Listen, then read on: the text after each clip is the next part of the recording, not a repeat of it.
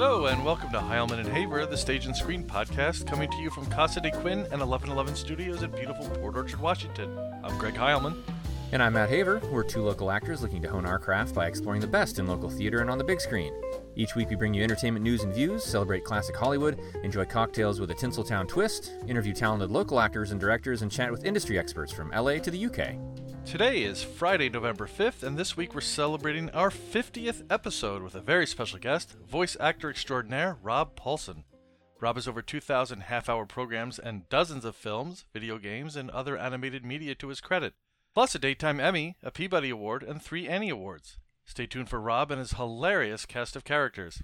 There is quite a cast of characters playing on stage right now at Bremerton Community Theater as well, and any one of them might be a murderer. Running through November 21st, it's Clue, the play based on the film, based on the board game.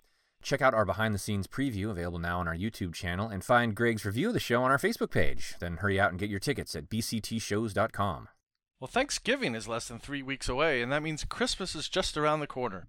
We hope you'll make plans to join us Saturday, December 18th at the historic Roxy Theater for A Classic Christmas. Our friend Jeremy Arnold will join us for a one-of-a-kind roundtable discussion before It's a Wonderful Life hits the Roxy big screen at 7 p.m., and plan to come early for a matinee showing of White Christmas and holiday bites and wine before we hit the stage with Jeremy. Plus, we'll also enjoy a special Christmas message from Zuzu herself, Carolyn Grimes. Get more info at roxybremerton.org. And now we're pleased to ring in our 50th episode with a man who's given voice to some of the most popular and timeless animated characters of our generation. Rob Paulsen was born in Detroit, Michigan, and at an early age fell in love with the talents of comedians like Pat Paulsen, Foster Brooks, Red Skelton, Carol Burnett, Jonathan Winters, Peter Sellers, and of course the cast of Monty Python. His first role as an entertainer was as a singer, which trained his ear, eye, and voice to work together in a wide array of styles. Rob hit L.A. in the 1970s intending to be a live-action actor, but quickly fell under the spell of the Groundlings, the legendary Los Angeles comedy improv troupe, where he befriended and worked with Phil Hartman, Paul Reubens, Lynn Marie Stewart, John Paragon, Cassandra Peterson, and Lorraine Newman. His skills honed, he landed his first voice gig on G.I. Joe, which opened the door to Hanna-Barbera, and veteran director Gordon Hunt, who cast Rob as one of Rob's favorite characters from boyhood, Haji, in a revival of the classic series Johnny Quest. That early success came right at the advent of the cable revolution and the millennial baby boom, and a sudden demand for family-oriented programming that would enchant young viewers as well as their parents. Disney, Warner Brothers, and Hanna-Barbera all started reviving old series and creating new ones, while networks like Nickelodeon and other syndication outlets began demanding more original daytime programming, and Rob and his colleagues were part of it all. Rob is best known for bringing life to beloved characters like Yakko on Animaniacs, Raphael on Teenage Mutant Ninja Turtles, Pinky and Dr. Scratch and Sniff on Pinky and the Brain, Carl Wheezer on The Adventures of Jimmy Neutron Boy Genius, and many, many, many more throughout a career spanning 5 decades, 2,000 half-hour programs, dozens of films, video games, and other animated media, earning him a Daytime Emmy, a Peabody Award, and 3 Annie Awards. After fighting a successful battle with throat cancer in 2016, a story detailed in his 2019 memoir Voice Lessons, Rob is back and busier than ever, and still one of the hardest-working, most in-demand, and beloved voice artists in the industry. In 2020, he reprised his role as Yakko in a reboot of Animaniacs on Hulu and has set new dates for his live show, Animaniacs in Concert, performed with live music in symphony halls and theaters around the country. He's an outspoken advocate for people battling cancer and frequently makes time to bring joy and comfort to fans of all ages all over the world. And Rob joins us from his home in San Simeon, California. Rob, welcome to the show. Hello, Matt and Greg. Yakko Warner here from high atop the water tower, the San Simeon version, and I'm very, very, very glad to be here. Well, it sounds like we're going to be joined by a cast of thousands for this show. Whoever's banging around in my cabeza at any given moment, they're going to show up. It's kind of like the 3 Faces of Eve plus a couple. See, Greg, we didn't have to bribe him to get that voice. Oh, no. Trust me. Well, I want to get a couple of narfs in by the end of the show. That's so right. Well, listen, if that's narf, okay. Well, good night. That was a pleasure. That was easy. All right. That's a wrap. Yeah. Well, Rob, thank you again so much for joining us. We were just chatting off air about a little hockey, and you mentioned that you were born in Detroit. And according to your bio, you quickly realized that you didn't quite have the, quote, talent, temperament, or dental insurance to become a professional hockey player. So you turned to your second love, which was music early on, and began training your ear that way, thus unintentionally starting your voice training as a voice actor. What were some of your earliest performing influences as a child, and Do you remember what the first voice was or impersonation that you ever attempted back in Detroit? Well, if I were coy and just a little bit of a smartass, I would say my very own voice, but I won't say that because I'm neither of those things. Uh, that's of course a lie. That my first performance influence was, and it's the dead truth, was Elvis, because I'm 65 years old. I was born in 1956. People don't know this, but I'm really older than that. I just don't talk about it. I was the entertainment at the Last Supper. That's how I was Shecky of Arimathea in those days.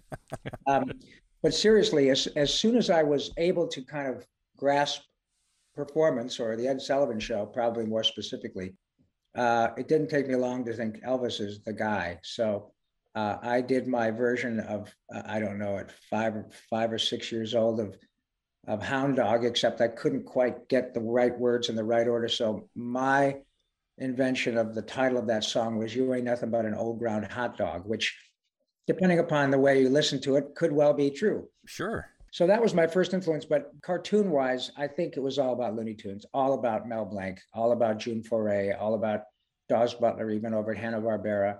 I mean, come on, that group right there, Bill Scott, Jay Ward, Paul Frees, Edward Everett Horton, it just does not get any better. And everybody who had a pulse back then was inundated by those cartoons on Saturday morning. And it was the first version, in my view, of must-see TV, for sure. And I'm telling you, I get people all the time coming up to me at events saying, this autograph is for me. I'm 46 and I really like Pinky and the Brain, as though it's this badge of dishonor. And I say, look, man, I'm 65 years old. I do it for a living. Do you think that Rocky and Bullwinkle and Looney Tunes were written for a bunch of 8-year-olds? Yeah. Not. Steven Spielberg, God bless him, is what, 75? I don't think, please don't apologize about your age. So it was all about Looney Tunes. And then later on down the road, Hanna-Barbera, for sure. That's something I didn't know about the Flintstones, was that was really a show kind of based on the Honeymooners and aimed at an adult audience. Absolutely. And they even had, I remember Tony Curtis comes on the show and he's Stony Curtis, and Anne Margaret showed up and she's Anne Margrock. And it wasn't people impersonating them. It was those celebrities. Yeah. And the Flintstones was a primetime show. If I'm not mistaken, I think it was on ABC. Just like Johnny Quest, there's another primetime show, which was a huge influence to me. In fact, many years later, the first steady character I had on an animated show was with our dear friend Gordon Hunt, the late, great Gordon Hunt, who cast me as Haji on Johnny Quest. And man, I thought I was going to lose my mind. I was Haji, for God's sake. That was a huge deal for me. So yeah, these are all written by adults for the kid in all of us, as they say. Exactly. Well, what is the difference? Matt's question, he asked about impersonations or voice characters. What's the difference technically if you're doing either of those? Is there a difference between trying to impersonate something that already exists and then creating a new character? Well, there is to me, because I'm not particularly good at impressions. I mean, I do a fairly good Christopher Walken, but anybody pretty much can do their version of Christopher Walken, Hi. Yeah. Not hi. bad. Oh, there you go. Hello. So for me, it was about creating new ones. I was inspired, to be sure, by people that had actors who had a big sound. You mentioned the Honeymooners. I mean, it doesn't get, baby, you're the greatest. It just doesn't get any bigger than that. And, good night, everybody. Miami Beach audiences are the greatest. I mean, those are big voices. And the same with Red Skelton, and Ed Gwynn doing Let's Go Fly a Kite, But those are voices you can really wrap your sort of vocal cords around, as it were. But for me to get to a place where I was not only satisfying myself, but able to make a living, it was about creating something. I am not as good as the people around me here in Hollywood. This is Hollywood. You can throw a dart and hit a good impressionist, grip, writer, singer, you name it, DP. And so with people like Maurice LaMarche and Brad Garrett and Jeff Glenn Bennett and Jess Harnell, all of whom are wonderful impressionists, and Jim Cummings, when Winnie the Pooh had to be taken over, they found a gentleman who could really do Winnie the Pooh, and it was Jim Cummings. Yeah. And he's been doing it now for 37 years. Bill Farmer's been doing Goofy for just about the same time, I think. And their skill set is not only in creating characters. In Jimmy's case, he created Darkwing Duck, but he also does a spot on Tigger and Pooh. And he's been doing it for 35 years. And that's a singular skill. I'm good at creating. People like Jimmy and Billy are good at both ends of the spectrum. And that's a pretty remarkable skill set. Well, another person who most people may not think of first as a voice actor, but certainly made his mark there, along with on the big screen and television, was Phil Hartman. And you were able to interact with Phil, a big hero of ours. When you landed in L.A. in the 70s, you had a chance to work with the Groundlings, and he was a member there along with Paul Rubens. What was your experience like working with them, and when did it really first dawn on you that, okay, voice acting is in my professional future? Boy, am I glad you enumerated a number of the greats. In fact, just this weekend, literally 24 hours ago, I was just getting on a plane, having spent the weekend signing autographs with John Lovitz. John Lovitz was at a big event with all of us in Denver. My friend the brain, Maurice LaMarche, and I were there. So was Mr. Lovitz, and it's always a gas to see John. But his pals, in the truest sense of the word, were the people you mentioned. Pee Wee, for those of you who don't know, Paul Rubens is Pee Wee Herman. Phil Hartman was, the juggernaut that was Phil Hartman. And I don't want to I misstate it. I studied with them and worked with them, but I was not in the A group. Had not been around long enough to be in that A group where Bill created Chick Hazard and a lot of his other characters, and Paul created Pee Wee, and Cassandra Peterson created Elmira. All marvelous. Tress MacNeille, my friend Dot Warner, my sister Dot, was in that group. But having studied there and getting to work with them and getting to know them, Phil was a gentleman to whom I owe a great deal, mostly his ability to calm me down and tell me it's not about you being like me, because I used to refer to Phil as terrifyingly inspirational. And I think that's apt because he was so incredibly gifted. As a young actor, you kind of think, oh my God, if that's what I got to do, I'm in trouble. And it was Phil who literally took me aside and said, Robbie, come on, you don't have to be me. You have to steal stuff from me. If I inspire you, great. But I stole from Jonathan Winters, and we did this and we did, all of that. So it was Phil who really put me at ease. And God, what a talent.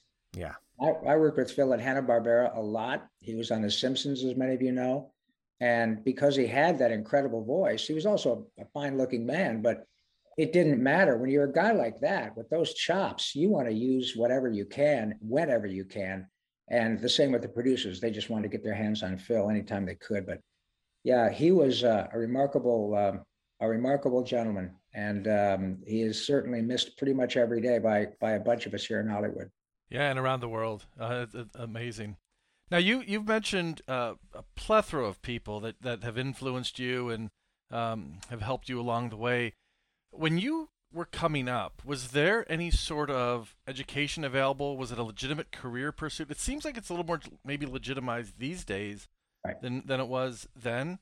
But was there any sort of education or career path if someone wanted to get into voice acting? Not really, Greg, and it's a great question, and you're correct. It is much more of a viable pursuit, kind of a secondary offshoot of your acting skills or whatever. People say, I want to be a voice actor. The only two world-class, uber successful voice talents I know in high school who came out here specifically seeking voice work in animation are Nancy Cartwright, aka Bart Simpson, and Corey Burton, whom you guys would know as Count Dooku on Star Wars. Just look up Corey Burton, CoreyBurton, and you'll get. He's Ludwig von Puck now too. And he's the voice, I think. He does a lot of voice work for Disney. I think he's the voice of the parks. Right. He does. Well, he does the parks. He's Ludwig von Drake now.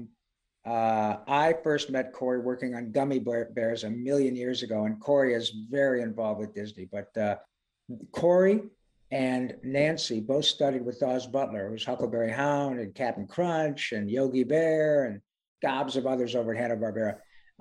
But they're the only two who did. And my Jones, when I came here, was not to do animation. I just wanted to work. I was a singer, as you mentioned earlier, who became an actor and spent a couple of years on the road doing live theater before it was time for me to jump in the big kids pool. And it was just a natural progression. In the mid-'80s, I was asked to audition for a couple of shows, which ended up being called G.I. Joe and Transformers. And my response to my agent was, yeah, I just want to work.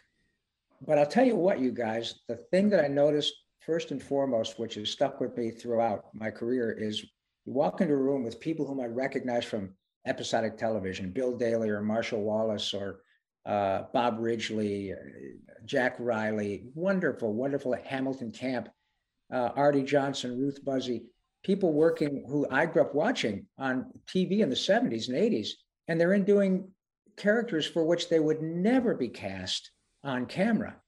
And so all these world-class actors were utterly fearless and utterly corralled by the way they look, judged. And for a young guy, at that age, I was 28, I think. And at that age, to not be immediately cast by the fact that you're an average looking 5'10" kid from Michigan. So yeah, bring him in. He looks like he could do he looks like he could be the boyfriend. Irrespective of your chops, you're judged on this right away, especially as just a working or a rank and file actor, which I still proudly am. So to be in that circumstance, to see all these people with these incredible careers talking like this and talking like this and talking like a pirate and doing this, it was the epitome of being a kid and playing, saying, I'm going to be the monster and you be the guy killing Godzilla. And, what does the gun sound like? There comes the cop, whatever. That's exactly what they were doing. And I called my agent and said, man, this is for me. Now, I'm not going to issue on-camera work because I wanted to get a TV pilot. I wanted to get the next Happy Days or whatever, like every other kid in town in the late 70s. But it so happened that I started getting more and more work with my voice. Then folks found out I could sing. Then they found out I could sing in character. And then they found out I could do dialects. And one thing led to another. And probably about 7 years after that is when I said, you know what? I think I am kind of eschewing the on-camera stuff.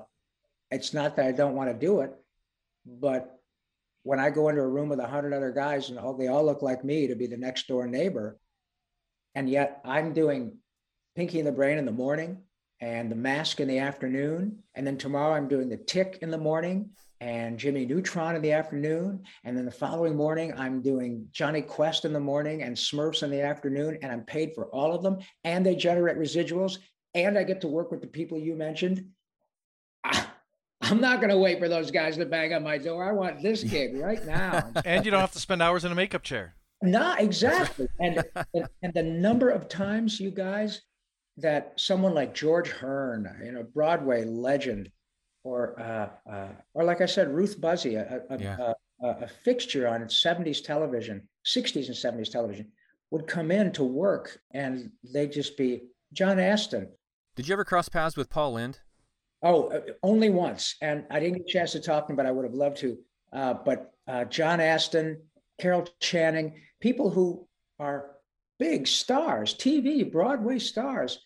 Phil Hartman ultimately would come in and they wanted to be there. They didn't look at it as like, well, kind of slow. George Hunt said, are you kidding me? I'm out here doing Murder, She Wrote with Angela Lansbury. And Gordon Hunt said, you want to do a few episodes of Smurfs? And I said, you bet I do. I'm glad to be working. I got an apartment to pay for in Manhattan. This guy's won 2 Tonys. So it was all just, and Jonathan Witters and Paul Williams and Mark Hamill and over again, Linda Pearl and Ed Asner, all of whom were doing cartoons. So it legitimized itself. It's not like I had to be convinced because I was in no position to say, wait a minute, don't you know who I am? I just wanted to work. But when you walk in, you see roomfuls of people like that. It kind of lets you know that it's okay to be here. In fact, you want to be in this club, kid. And boy, am I glad that I had the type of ego that said to me, well, what do you want to do, son? You want to work or do you want to be recognized walking down the street? Yeah. The former may never happen. Right now, you've got people willing to pay you to be the talking duck, and you're going to sit next to Jonathan Winters for the next 4 hours. So what do you think you should take? Right. You mentioned Mark Hamill, and here's a guy who probably would never have to work again, and Never. yet he does a ton of voice work, and he's proud of it. I mean, he loves it. Yeah. He's a joker on the my son is 37 and loves Batman. And he has said on more than one occasion, and he's a connoisseur of that and James Bond. And he said, I'll tell you what, man, if I had to go to a desert island, I had to watch one animated show forever, it would be Batman, the animated series. And moreover, I would probably choose that over any of the films, due in no small part to Kevin Conroy as Batman and Mark Hamill as the Joker. That was a badass cartoon. And yeah, I know Mark very well. Mark is not only delightfully gifted and the savior of the universe, but a huge fan of pop culture and cartoons in particular. And I've worked with Mark on 4 different shows, 5, I think, 5.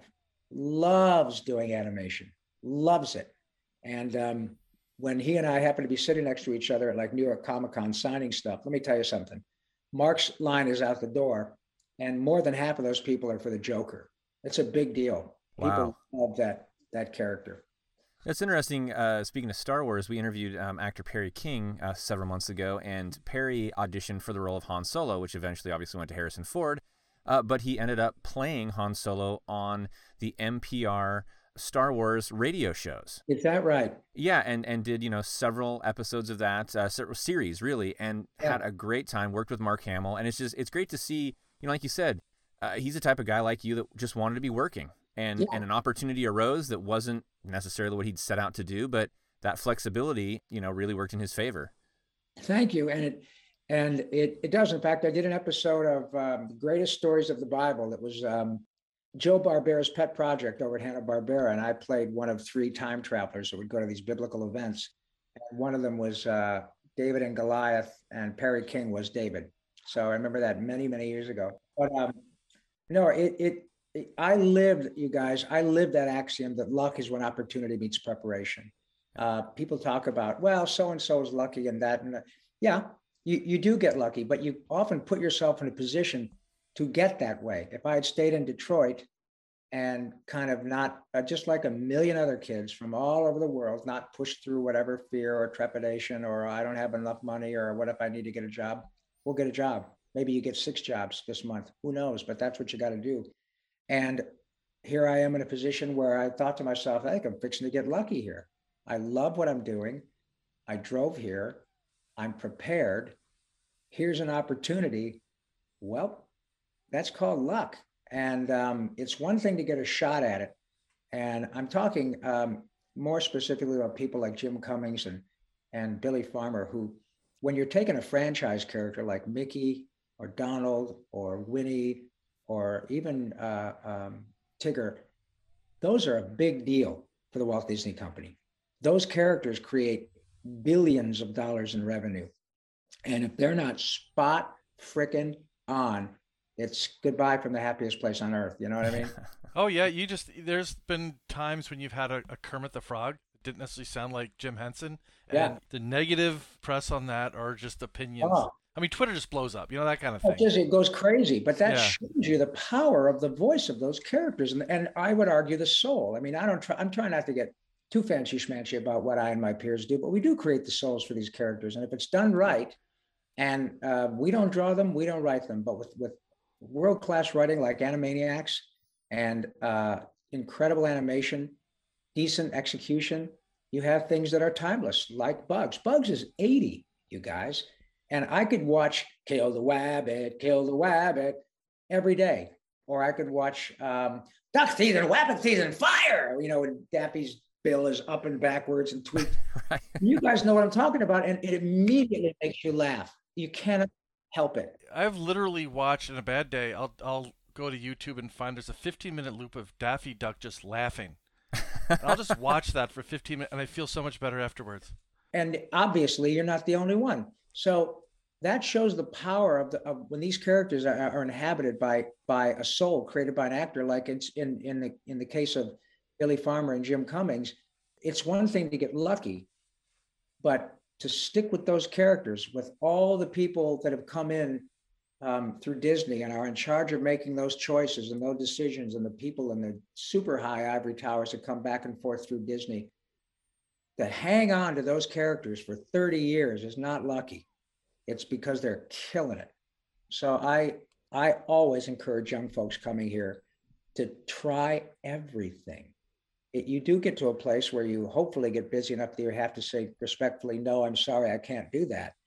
But at the beginning, when it's all about you, when you have to be selfish and find out where your little niche is, how many times have you guys talked to people who may have come here to be an actor and they end up being a producer, or vice versa? They come to town and a guy says, hey, I'm doing a student film. One thing leads to another. The guy's the fourth drunk on the right. He's got 2 lines. Somebody sees him, they cast him, and now the guy's got a TV series. So it really is about trying everything. But it didn't take a Rhodes Scholar to figure out that this cartoon gig is the gig. Well, you've gone on to... Oh, go ahead, Greg. I was just going to say, to summarize your whole last statement, and I don't do voices, so I'm not even going to try, but as Edna Mode would say, luck favors the prepared. Thank you. And I had been doing them simply because it made my soul happy. It's not a secret. I didn't make a dime at this till I was, I don't know, close to 30. But did that stop me from being creative? Of course not. My God, my axe is right here. I just like to do stuff because it's fun. It doesn't have to pay me. I do it because my new friends, Matt and Greg, are saying, look at that old man old enough to be my father, acting like a complete idiot. and of course, my remuneration is your laughter. That's what lights me up, you guys. And so I was prepared. I've been doing this and in hopes that it would help me and be a few more arrows in my creative quiver. But little did I know that I was so prepared that when Animaniacs rolled around, especially, like, wait a minute, dude, you can sing. Yakko's got to sing. Could you want to sing about all the countries of the world? Like, you bet I can. And it changed my life, but I was prepared. Yeah, my brother Josh, that's one of his favorite bits to whip out at parties is the alphabet by Yakko, and I told him who I was interviewing for this episode, and he was pretty impressed. So, how about that? You voiced Yakko among dozens of other lovable characters over the years, and really some of the best in animation history. Over 2,000 half-hour programs, dozens of films, video games. You've taken home a Daytime Emmy, a Peabody, and 3 times the Annie Award. That's all the positive side. Let's talk a little bit about some of the challenges. What characters did you, what characters did you at the time most enjoy getting up in the morning to play? And then on the flip side, were there any that really threw you? Any that were really challenging? Great question. It's at the risk of sounding just too simplistic. I mean, any time that you get up in the morning and you know that you're headed to The Mask, The Tick, Jimmy Neutron, Gummy Bears, Goof Troop, Smurfs, you name it. I mean, Tiny Toon Adventures, all that stuff, Biker Mice from Mars. Anytime you're heading there, it's a good day. You're going to make money doing what used to get you in trouble in 7th grade. It's pretty freaking cool.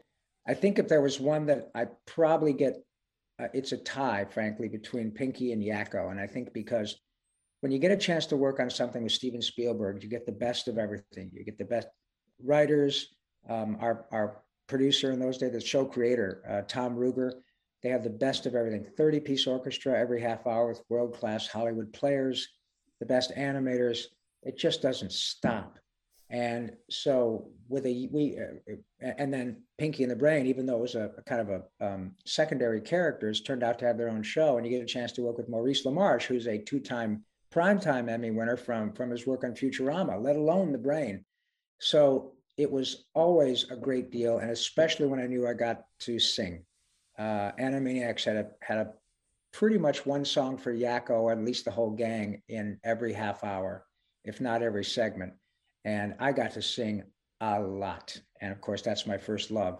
So it was always great to know that I was going to go in and do a song, whether it's Tunisia, Morocco, Uganda, Angola, Zimbabwe, Djibouti, Botswana, or it's a great big universe and we're all really puny. We're just tiny little specks about the size of Mickey Rooney. You might think that you're essential, try inconsequential. It's a big universe and you're not. It's all great stuff. Bravo. Those I think were the most enjoyable. There's a character I love doing, but in terms of it being difficult, it beats the daylights out of me. It's a character on a show called Fairly Odd Parents, which was a great show over Nickelodeon. Yeah. It's this weird alien guy who's from a planet called Eugopotamia. And he's just all totally balls out the whole time, man. And, he's probably screaming because he can't hear himself from listening to so much Grateful Dead. But it's a blast to do. There you go. But I'm good for about an hour. And so if I, the only time it was a problem is if I had a couple of gigs in the same day. And if that happened to be the first gig of the morning, then I had to, pick and choose my spots to really go for it and talk to the producers and say, do you mind if we save mine and I can go, let everybody else get done and go home, and then I'll pick mine up and really go for it, knowing that I want to get it all done within an hour if possible. But when it's, in terms of it being difficult in the context of how I could be making my living, it's with a very small d, Right. but all of it is a gas. And, we work on these shows and sometimes we never see them. Sometimes it's years before we see them. It's generally a minimum of a year before you see a show by the time it gets animated and everything. But I get to work with the best of the best. These actors are so smart, so funny, so talented, and to a man and woman are the kindest, most unpretentious, because it's not about how perfect your muscles are or the way your body looks. It's about your chops, and it's about your improv skills. Billy West, John DiMaggio, Maurice LaMarche, Tress MacNeille, April Winchell, gosh almighty, the Pete, Corey Burton, Nancy Cartwright, Danny Castellaneta, over and over and over, Hank Azaria, just profoundly gifted individuals, Jess Harnell and Jim Cummings and Billy Farmer. It just doesn't stop, man. And any group that, or any show you're working on, if you've got 3 or 4 of any of those actors, it's going to light up your soul, man. Yeah. Sign me up. Yeah, it's great. Well, speaking of challenges, and you mentioned earlier that your voice is your instrument, and that's the important piece of what you do. In your memoir, Voice Lessons, which was released in 2019, you talk about your battle with stage 3 throat cancer, which surprise. Yeah, which as a disease is nasty in and of itself. And then when it attacks the thing that is, helps you make your living, and what, how long were you away from doing your work? Can you tell us a little bit about the recovery and maybe some of the things that got you through it? Sure, thank you. And I really, truly am glad you asked, because what's that axiom? We make plans and God laughs. I didn't get toe cancer. I didn't get hair cancer. I didn't get fingernail cancer. I got throat cancer, surprise. But precisely because, Greg, I had throat cancer, I am now in a really privileged position of being an expert on throat cancer and how to deal with it. And to the extent that I've cultivated anything resembling celebrity, and you guys are very kind in making a fuss over me, I now have a position in which, or am in a position in which I can help people, in which I am often a go-to voice, no pun intended, to say, hey, we've got these folks who are struggling with this. Would you mind speaking with them? They know you from dit. And once they find out that you did that after throat cancer, then I've got a powerful story. So the people who got me through it were obviously world-class medical professionals, but my wife and my son and my daughter-in-law were absolutely, like everyone, absolutely integral to my dealing with everything. And I was told at the beginning, here's the deal. We're virtually sure we can cure you, but before we do, we almost have to kill you. And it wasn't hyperbole. For obvious reasons, mouth, tongue, throat, it's pretty gnarly, but the treatment worked like a charm. What they didn't know was, although we're virtually sure we can cure you, and they have, I'm 5 years out, and as far as I'm concerned, I'm cured.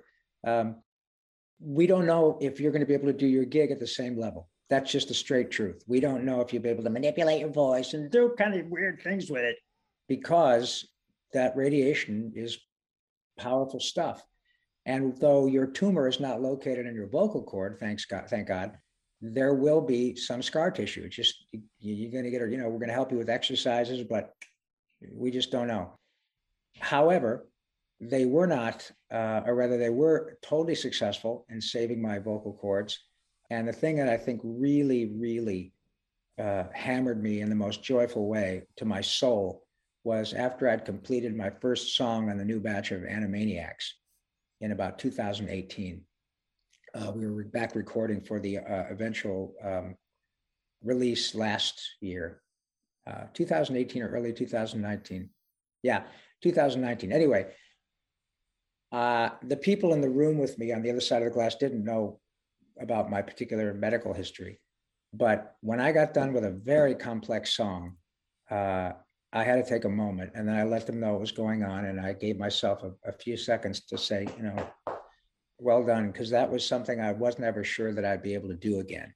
So now, as a result of you two gentlemen being so kind to me, we never know when someone is going to watch this and they are going to say, hey, man, you're not going to believe this on Heilman and Haver. There's this guy, Ron Pullman, I don't know what his name is, but Uncle Bill, you've just been diagnosed with this throat cancer. You know how much we love Pinky and the Brain? This guy, we're watching him on Hulu right now. Check it out. This guy had what you had. You're fixing to go through it, and it's going to be tough, but listen to him. That is great news, Uncle Bill. And that's why it's so kind of you guys to ask me about this, because I really believe things happen for a reason. And had I got, liver cancer, it wouldn't have been probably nearly as easy to cure, but it wouldn't have also been as effective in terms of being just trying to be helpful. Well, a big thank you to our guest, Rob Paulsen. Join us next week, Friday, November 12th, for the second half of our interview with Rob, when he'll share some of his technique as an actor behind the mic. In the meantime, find him on Twitter and Instagram, linked in the show notes, and request his book, Voice Lessons: How a Couple of Ninja Turtles, Pinky, and an Animaniac Saved My Life, from your local bookseller. And if you enjoy the show, please make sure to follow us and share the podcast with a friend or two. Tell them to find us at HeilmanandHaver.com and tune in on Apple Podcasts, Amazon Audible, iHeartRadio, Spotify, and Pandora. You can keep up with all our latest on Facebook, Twitter, and Instagram, and check out special segments like In the Mix and Get to Know Theater on YouTube. As always, thanks for supporting local theater and for joining us on Heilman and Haver.